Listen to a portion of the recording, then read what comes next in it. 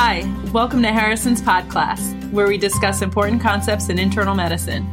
I'm Kathy Handy. And I'm Charlie Weiner, and we're coming to you from the Johns Hopkins School of Medicine. Welcome to episode 24, a 24-year-old with abdominal pain. Here's the question. A 24-year-old woman is evaluated by her primary care physician for diffuse crampy abdominal pain. Let's do things a little different today, Kathy. What else do you want to know? What's the timing of her symptoms? She reports that she's had abdominal pain for the last several years, but it's been getting worse over the past couple months. Any associated nausea, vomiting, or diarrhea? Recently, she's been having intermittent diarrhea without flatulence. All right, well, tell me more about the diarrhea. How many stools is she having each day? What's the quality? Is there anything that makes it better or worse? Is she waking up in the middle of the night with diarrhea, or is it more only after eating? She notes that she has approximately 2 to 3 stools a day, and they are loose but not liquid. The need to go to the bathroom does not waken her at night. She is not having any nocturnal episodes. Her stools do have some form, but they don't float, and they're not hard to flush. She's not noticed any worsening with specific foods. Any blood? No blood. Any other systemic symptoms, and that includes any B-type symptoms like fever, night sweats, or any weight loss? She does have an occasional itchy rash on her knees. That's the only other positive finding. She's not had any fever or night sweats, but she has had about a 10-pound of not deliberate weight loss over the past year. Anything relevant from her past medical history or her social or family history? Other than these abdominal complaints, she has no other complaints, and she takes no medications.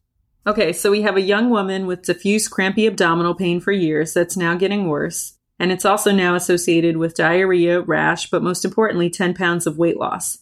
So I'm concerned that she may have a malabsorption syndrome. Why do you say that?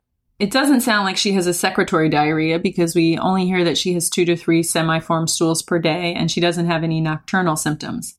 Secretory diarrheas will typically also occur at night.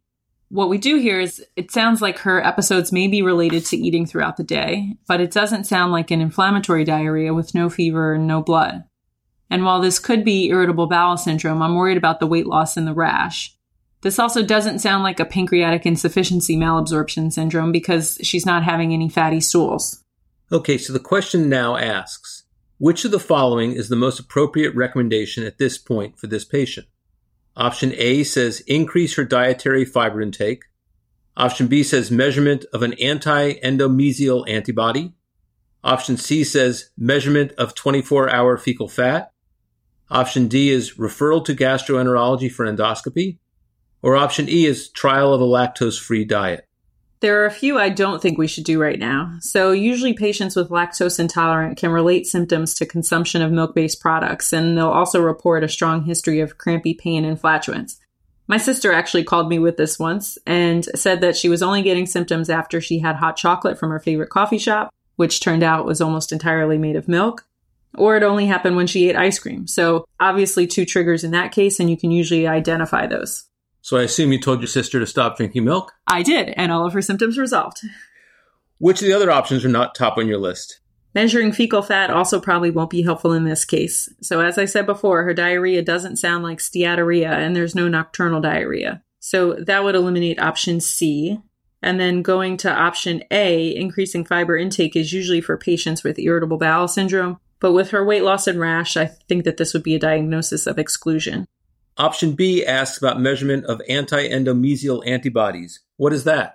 So that's part of the diagnostic evaluation for suspected celiac disease or gluten enteropathy. And that's actually a good possibility in her case. I'd probably start there even before a referral for endoscopy, because her symptoms of abdominal pain, rash, diarrhea, and weight loss are consistent with celiac disease. Sometimes you see fatty diarrhea, but often not. And dermatitis herpetiformis is a classic rash that's associated with celiac disease and can be severe and may be what she's experiencing.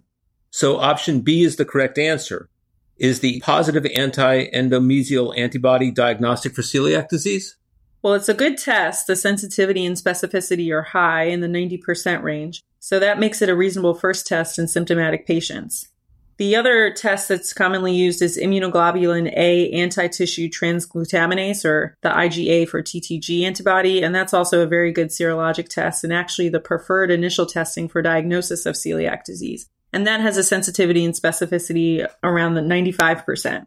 These tests have to be done while on a gluten-rich diet because they can change on a gluten-free diet. but just the presence of either antibody is not diagnostic, and usually duodenal biopsy is recommended. So referral to GI would be in the pathway. So eventually we will likely refer this patient to a gastroenterologist for endoscopy. What would you expect to find on a duodenal biopsy? Typically in celiac disease, there's villus atrophy, absent or reduced height villi, and cuboidal appearance of the surface epithelial cells. Also, you'll find increased lymphocytes and plasma cells in the lamina propria, but these can also go away with removal of gluten from the diet.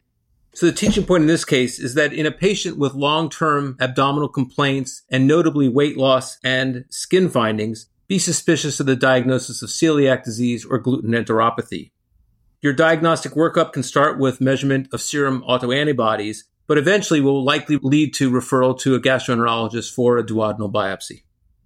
To read more about this, you can check out Harrison's chapter on disorders of the gastrointestinal system. And also, you can check out the latest guideline from 2013 from the American College of Gastroenterology on the diagnosis and management of celiac disease. This is Jim Shanahan, publisher at McGraw-Hill. Harrison's Podcast is brought to you by McGraw-Hill's Access Medicine, the online medical resource that delivers the latest trusted content from the best minds in medicine. Go to accessmedicine.com to learn more.